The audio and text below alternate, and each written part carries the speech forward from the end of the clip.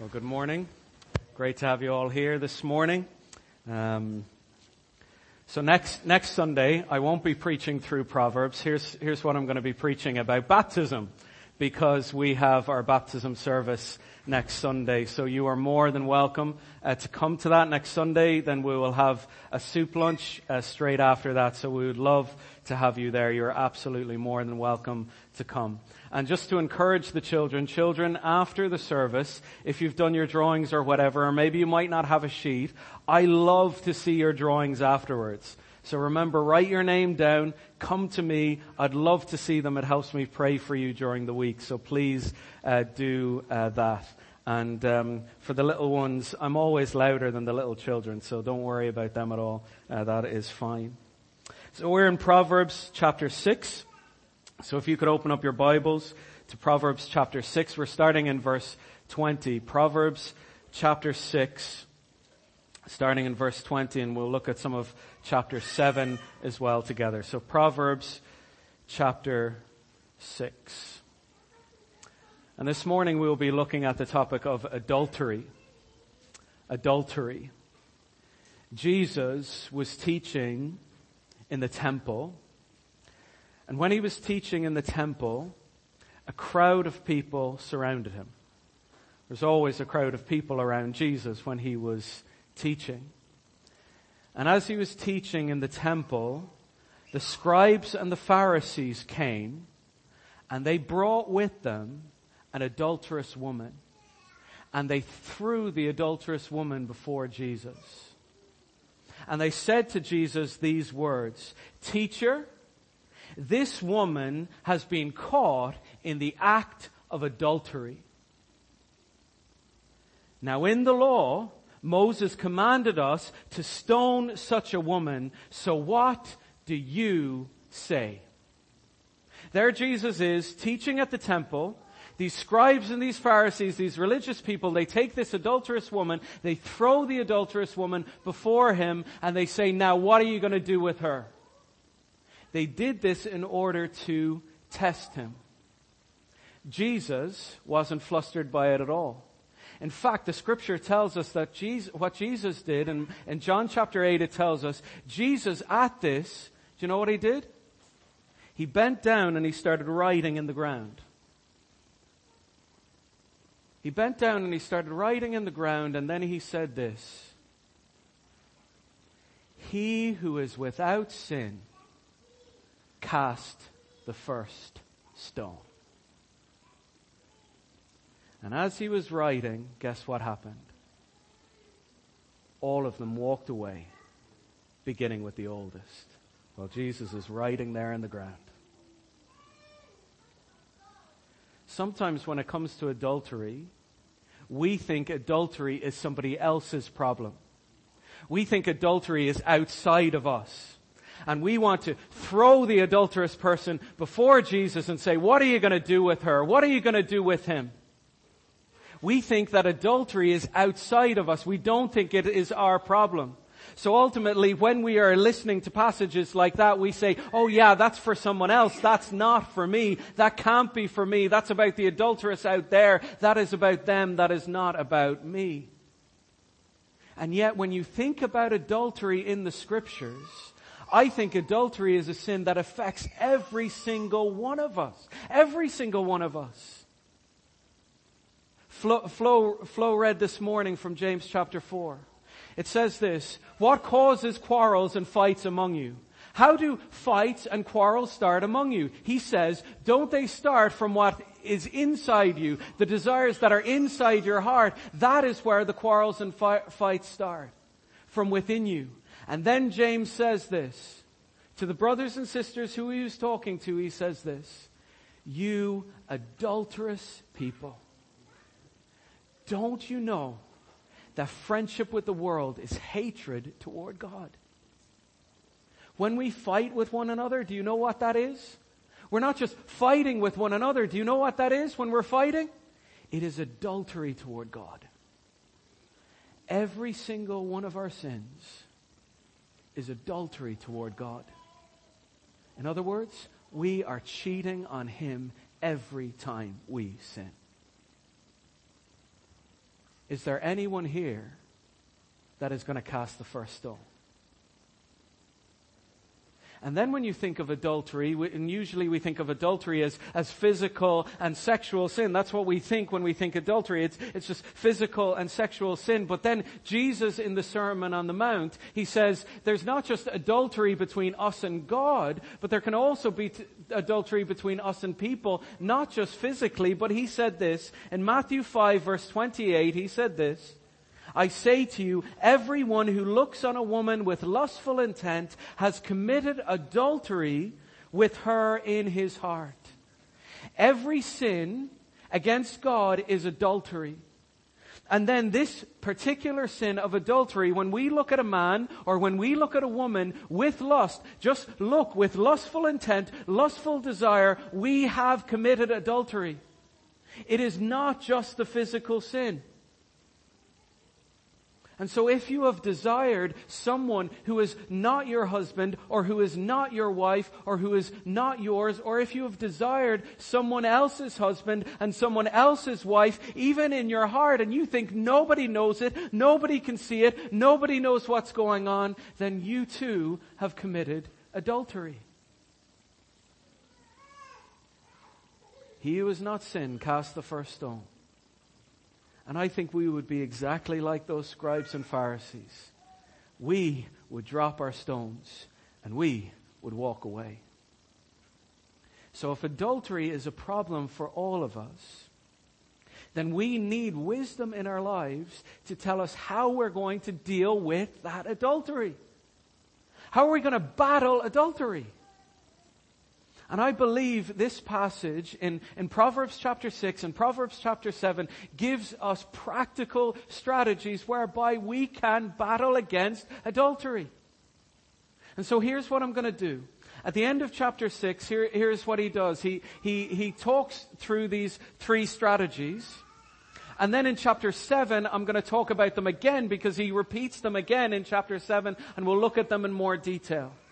But first in chapter 6, all I want to do is briefly highlight to you these strategies, or what they are really is warning signs to us.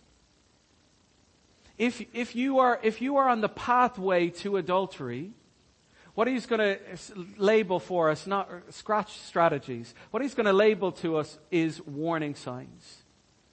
3 warning signs that you are on the pathway to committing adultery. I want to read to you chapter 6 and then we'll look at the warning signs. Chapter 6 verse 20 says this. My son, keep your father's commandment and forsake not your mother's teaching. Bind them on your heart always. Tie them around your neck. When you walk, they will lead you. When you lie down, they will watch over you. When you awake, they will talk to you. For the commandment is a lamp, and the teaching is a light, and the reproofs of discipline are the way of life, to preserve you from the evil woman, from the smooth tongue of the adulteress. Do not desire her beauty in your heart, and do not let her capture you with her eyelashes. For the price of a prostitute is only a loaf of bread, but the married woman hunts down a precious life. Can a man carry fire next to his chest and his clothes not get burned? Or can one walk on hot coals and his feet not be scorched?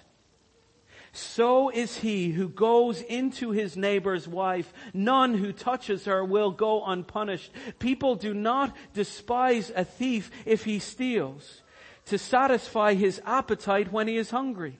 But if he is caught, he will pay 7-fold. He will give all the goods of his house. He who commits adultery lacks sense. He who does it destroys himself. He will get wounds and dishonor, and his disgrace will not be wiped away. For jealousy makes a man furious, and he will not spare when he takes revenge. He will accept no compensation. He will refuse though you multiply gifts. Herein lies 3 warnings for those who may be on the path to commit adultery. The first warning is this: you have stopped listening. There's a warning sign that should ring in your head that you are on the pathway to adultery, to committing this sin, when you have stopped listening. And when you stop listening, that should be a warning to you. God's word is precious to us. We have heard this time and time again. It has been like the drumbeat that has gone throughout Proverbs, hasn't it? In some way, in every single one of the Father's speeches, and now we're in the last 2, speech 9 and speech 10, in some way He has said, you need to listen, you need to hear, you need to treasure the commands, you need to bind them, you need to tie them around your neck, you need to keep them close to you. They should be treasures to you, they should be jewels to you. And if you don't listen to that, if you don't hear the treasure and the jewels, you are in some serious trouble. That is the warning for you. And I love the way he poetically says it and the way they've translated it in verse 23. Listen to what it says. For the commandment is a lamp, the teaching is a light, and the reproofs of discipline are the way of life. The word of God to us, the wisdom of God to us, is a lamp, it is a light, and it is life. It is a lamp in the darkness. Adultery is in darkness. You need a lamp to shine light into that darkness. Adultery leads to death. You need this lamp, this light that will give you life. You need the words of God and you need the wisdom of God in your life. And one of the ways you will know you are in some serious danger is you have stopped listening to the wisdom of God. You think it's not important in your life. You think, I don't need to hear that on Sunday. I don't need to hear that on Friday. I don't need to hear that during the week. You are in some serious danger if you've stopped listening to the words of God. It is wisdom for your soul. You see, if you're not listening to the word of God, guess what? The world is speaking to you. The world is preaching to you every single day. And so if you're only listening to the voice of the world, then you are in real danger if you're not listening to the voice of the Word. So one of the ways we avoid this danger of adultery is paying attention to the words of wisdom. You know you're in danger when you've stopped listening. This word is so precious. I was caught by a quote by a man called Henry Smith. I was reading it and he said this about the Bible. The Bible is a lantern to direct us. It is medicine to heal us. It is a guide to conduct us. It is a bit to restrain us. It is a sword to defend us. It is water to wash us. It is fire to inflame us. It is salt to season us. It is milk to nourish us. It is wine to rejoice us. It is rain to refresh us. It is treasure to enrich us. And it is the key to unlock heaven's gates for us. This is God's Word. And if you think for some reason God's Word isn't rich and God's Word is boring in some way, you're missing it. You are in danger. Pray and ask God for help. So the first warning sign is you are not listening. The second warning sign is you are not watching. You're not being careful. You are not watching out. And he points that out in verse 24. He talks about the schemes of the adulterous woman. To preserve you from the evil woman, from the smooth tongue of the adulteress. We talked about this. The adulteress or the adulterer, we've talked already about the fact that, of course, he is talking about a woman in this passage. Why? Because he is talking to his son. If there was a mother talking to a daughter, she would warn about the man. So this is not coming against women in any way. This is just, we're listening in to a father talking to a son, and he's saying, you've got to watch out for these women. And there's two things you need to watch out for. You need to watch out for her lips and her looks. He talked about the lips, the smooth tongue of the adulteress. This idea of inappropriate conversation that we engage ourselves in. Inappropriate flattery or flirting that we can engage ourselves in. You know you're in danger when you've stopped watching out for those kind of conversations. When you've said to yourself, those conversations don't matter. It's just a conversation. We're not doing anything. We're not acting upon our conversation. We're just having a chat about this stuff that is inappropriate. But surely if we're not doing anything, we're not in danger. Well, we need to watch out for those kind of conversations. Her lips, but we also need to watch out for her looks. And the reality is, in verse 25, he says, do not desire her beauty. Here's the thing. It's not wrong to look beautiful. It's not wrong for us to dress up. It's not wrong to look beautiful. And it's not even wrong for us to recognize beauty. We are going to see beauty. We're going to see a man or a woman who looks beautiful. We're going to see that. Why? Because people are made in the image of God. People are beautiful. People are amazing. And we are going to see that beauty. There's nothing wrong with seeing that beauty. There's nothing wrong with looking beautiful. What is wrong? Do not desire. That's the key. Do not desire that beauty for yourself when it is not yours. Don't desire someone else's husband, someone else's wife, when it's not yours. And again, with conversations, it's not saying that we should avoid conversations between men and women. That's not wrong. That's okay. That's fine. That's beautiful. We're going to work together. Why do men and women work well together? Maybe it could be because we were in the garden before and God saw two perfect relationships that could work together and then it could result in the world flourishing. It's a good thing. The wrong thing is when there's inappropriate conversation, an inappropriate desire, and you know you're in trouble. The warning sign to you is if you're not careful about that desire. If you're desiring someone in your mind, in your head, and not watching out for that, that's a warning sign to you. And you say, I can't be in trouble. I'm not in trouble because I haven't acted upon anything. I've only had a conversation. I've only thought about it. There should be nothing wrong if I've just thought about it. And then the Father would say this to you. He asks two questions in verse 27. Can a man carry fire next to his chest and his clothes not get burned?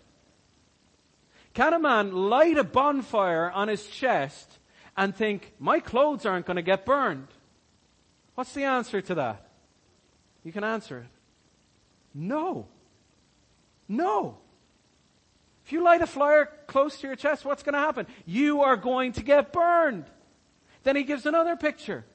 Can a man walk on coal, fire, what way does he put it? Can one walk on hot coals and his feet not get burned? Can he? You can answer that. Can he do that? No. So why do you suddenly think, I can have this conversation, it's fine, it's going to be grand, no harm is going to come to me, I can desire in my mind as long as I don't do anything, that's going to be fine. Proverbs would say, you're going to get burned. So warning sign number 1, you've stopped listening. Warning sign number 2, you've stopped watching out. And warning sign number 3, you've stopped thinking. You've stopped thinking.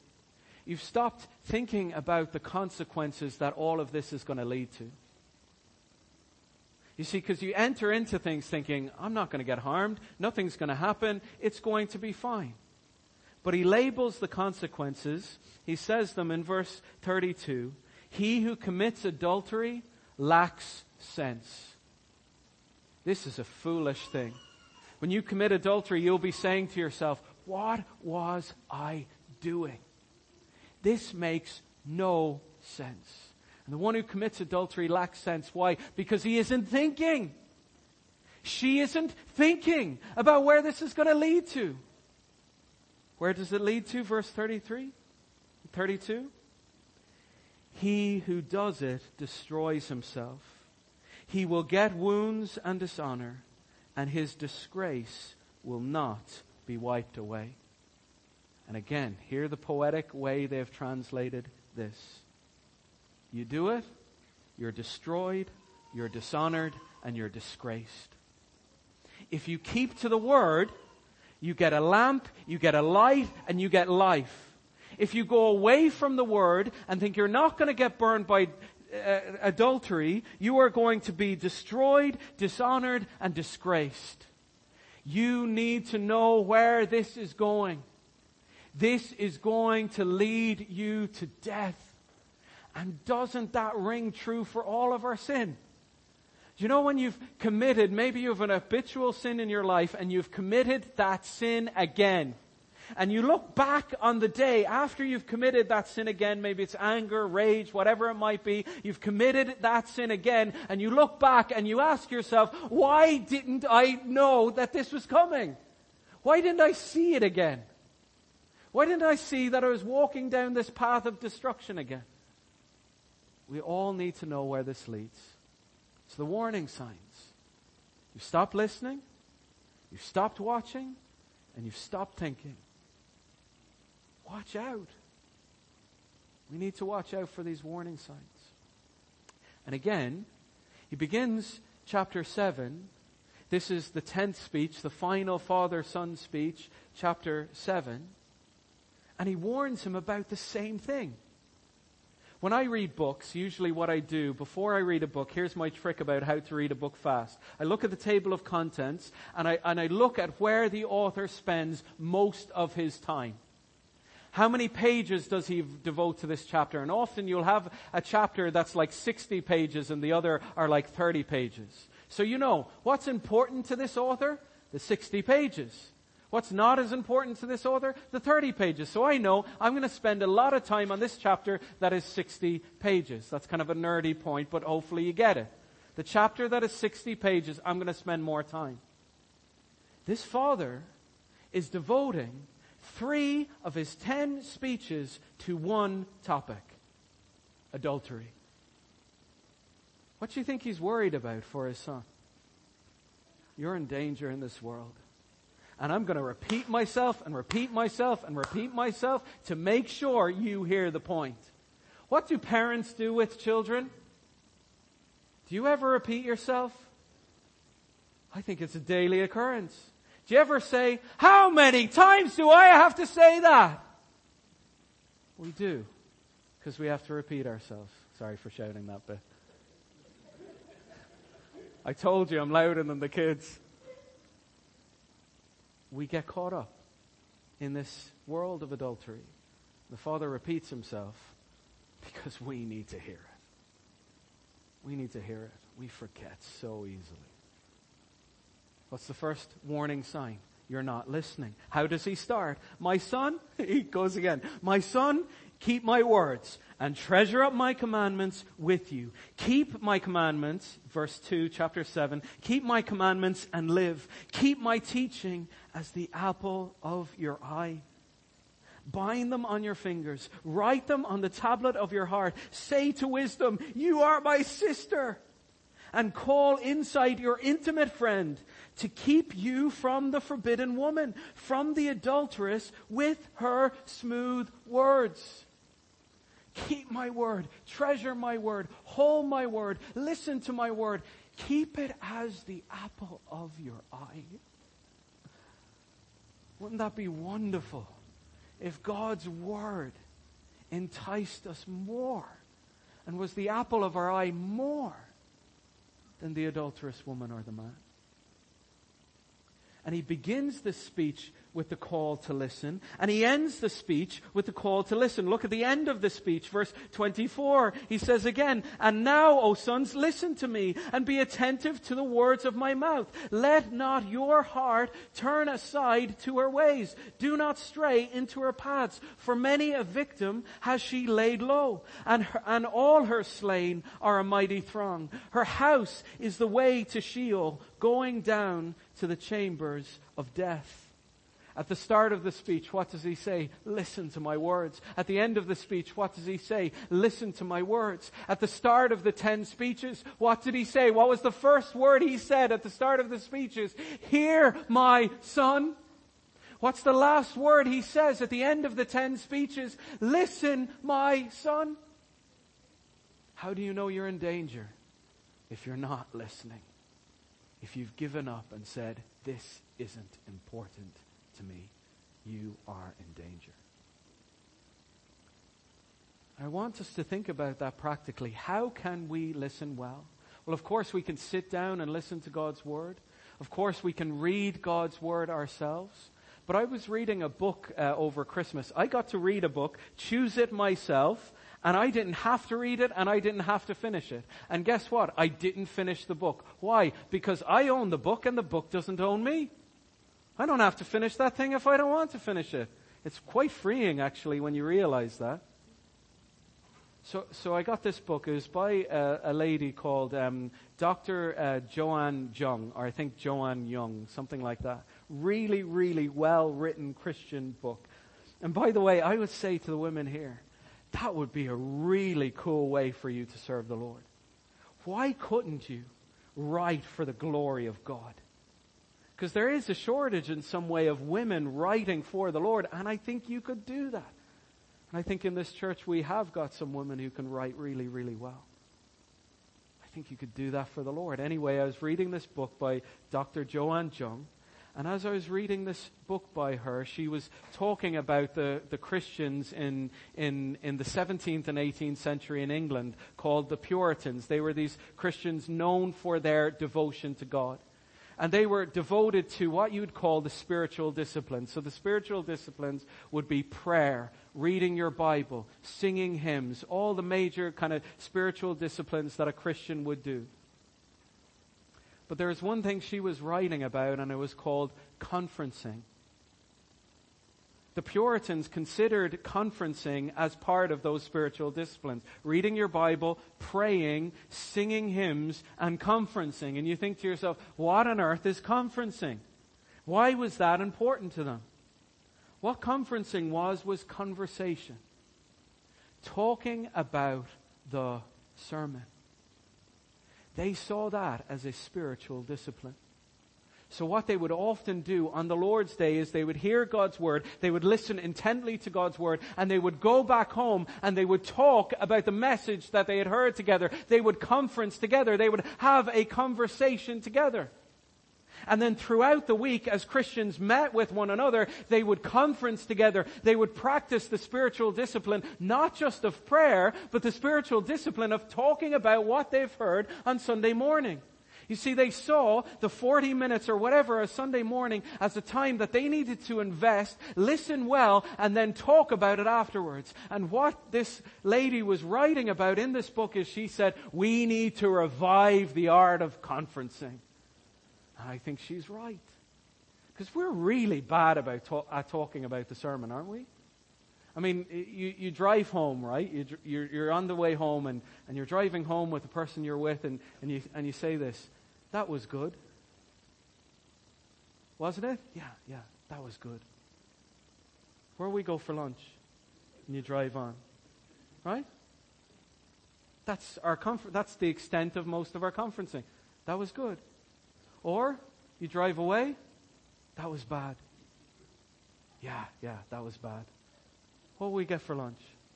And it's almost like you've come in to watch a movie and you've judged the movie. Is it good? Is it bad? Move on.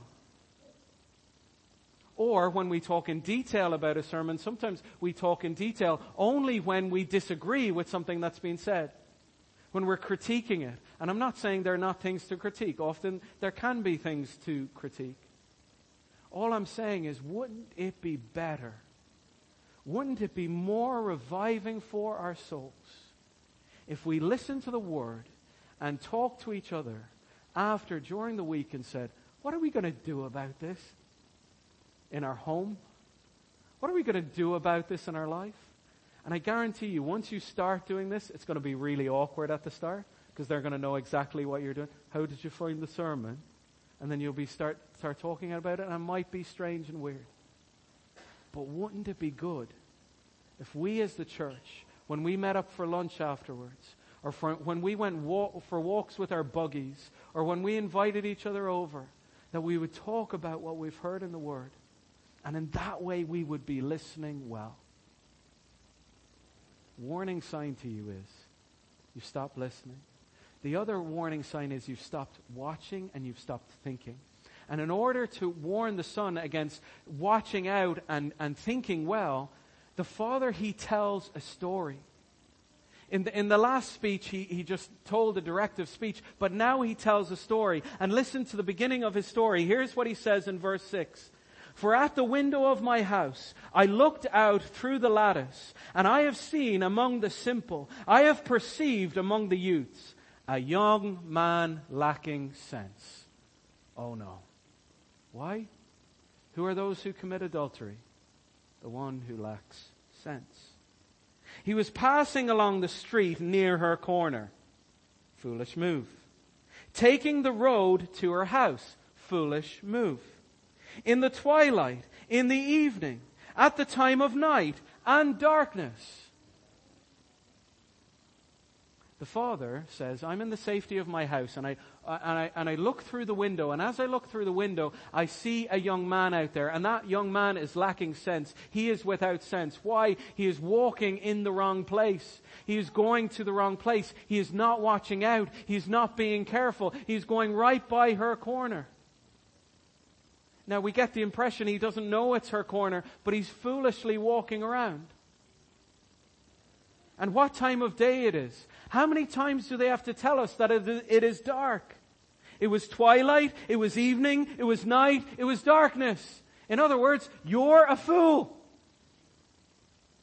You should be inside with me. Instead, you're outside in the darkness, in the evening, in the twilight. You're there. Don't go there.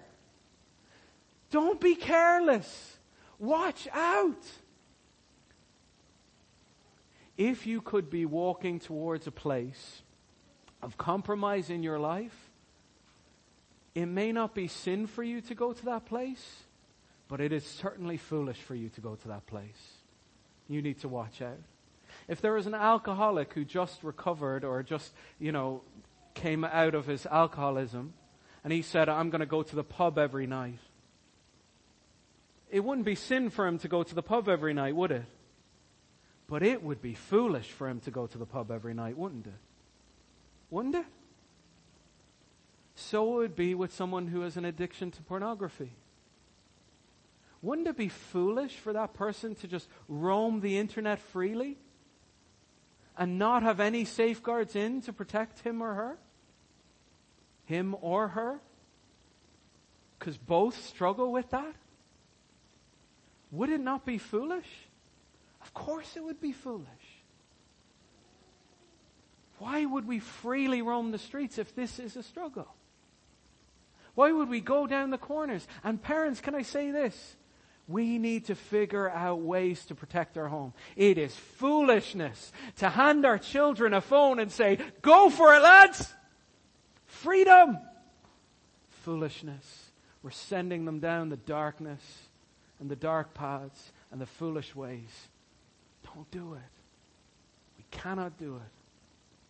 We must watch out for ourselves and for them. If there is a man or a woman that you are desiring right now that is not your husband, not your wife, or somebody else's husband, or somebody else's wife, it is not sin for you to be alone with that person, but my goodness, it's foolishness.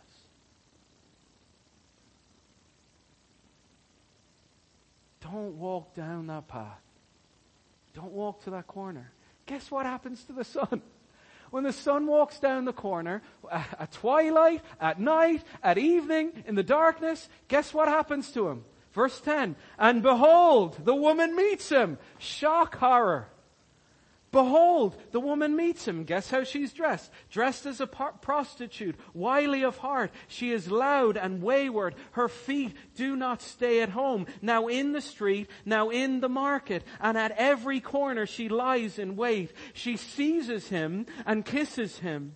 And with bold face she says to him, I had to offer sacrifices, and today I have paid my vows. So now I have come out to meet you and seek you eagerly, and I have found you. Of course he was going to meet her. He was in the wrong place at the wrong time, and it was foolishness. Of course he was going to see her. What was he doing? He wasn't paying attention to the warning signs. He wasn't watching out. He wasn't being careful. And of course, when he finds her, what does she do? She uses the same old strategy. She uses her looks. She dresses as a prostitute. She uses her lips. And guess what she says with her lips? Verse 14, I have offered the sacrifices today. I've done all the holy things. I've been religious today. Now it's time for us to be with each other. What she's probably offering him is food, because after the peace offering, fellowship offerings, do you know what they had? They had food left over. And so it's probably true that she's saying to him, enticing him with her lips, with her speech, I have food for you. Come, I have food for you. I have food left over for you. And not only do I have food for you, guess what else I have for you? I have furniture for you. Look at what she says in verse 16. I have spread my couch with coverings, colored linens from Egyptian linen. I have perfumed my bed with myrrh and aloes and cinnamon. Come, let us take our fill of love till morning. Let us delight ourselves with love. She says, I've got food for you. I've got the right furniture for you. Come on. Come on. And the final promise is, I've got freedom for you. Verse 19, for my husband is not at home. He is gone on a long journey. He took a bag of money with him. At full moon, he will come home. Freedom. She looks at him and she says, we are going to get away with this. All our sin says that to us, doesn't it? You can do it. You're going to get away with it. No one can see your thoughts. You're going to get away with it. No one has seen your conversation. You're going to get away with it. You have freedom. The Son doesn't get away with it, and we won't get away with it. Why? Because he was not thinking. Look at the final verses I'll read to you. Verse 21. With much seductive speech, she persuades him. With her smooth talk, she compels him. All at once he follows her, as an ox goes to the slaughter, or as a stag is caught fast, till an arrow pierces its liver, as a bird rushes into a snare. He does not know that it will cost him his life. He's not thinking about the cost. He stopped listening, he stopped watching, and he stopped thinking about the cost.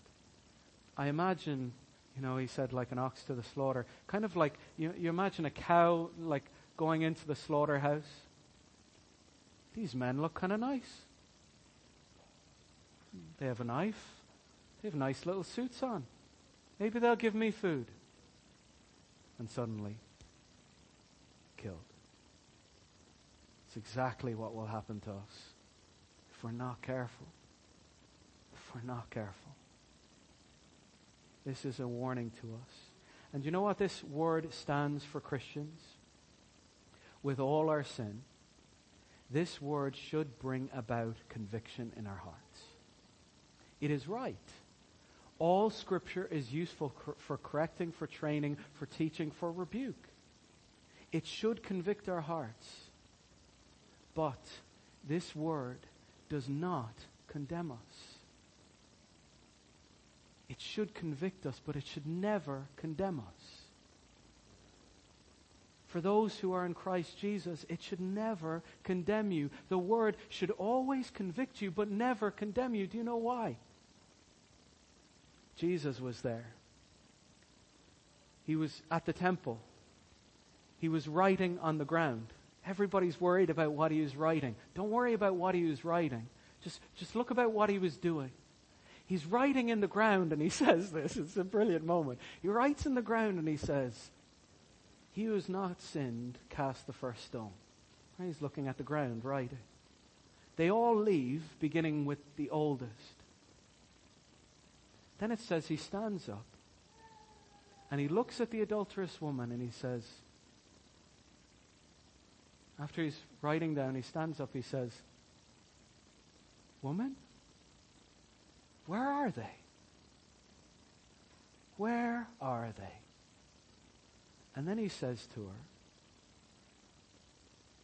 "Is there anyone to condemn you?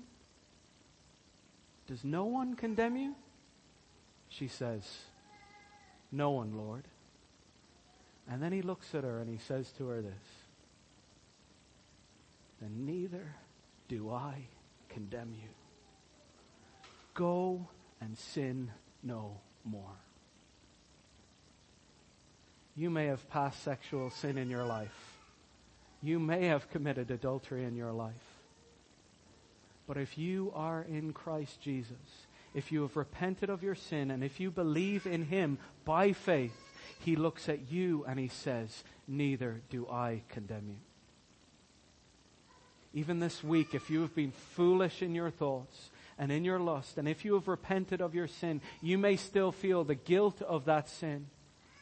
But if you have repented of your sin, Jesus comes to you and He says, "Neither do I condemn you." Do you know why I know that? Because I actually believe the scripture that says, "Therefore, if any is in Christ, he is a new creation." I believe the scripture when it says, "There is therefore now no condemnation for those who are in Christ Jesus." There is no condemnation for you. There might be conviction from this passage for you. But if you are in Christ, that conviction leads you to life, not to condemnation. And so Jesus would say the same thing to you this morning. Go and sin no more. Stop what you're doing. You don't have condemnation. For those of us in Christ Jesus, yes, there should be conviction. But we must always remember, there is no more condemnation. Let's pray. Our Lord, we thank you for your word and for the preciousness of it. I pray that you would help us speak about it and treasure it and enjoy hearing it. And Lord, we know that at times it cuts us to the heart. And yet we praise you, Lord Jesus, there is no more condemnation for those in Christ. And so I pray for each one in this room that we would repent of our sin and trust in you to live a life of holiness. Help us, Lord. By your Spirit, help us and empower us to live this life.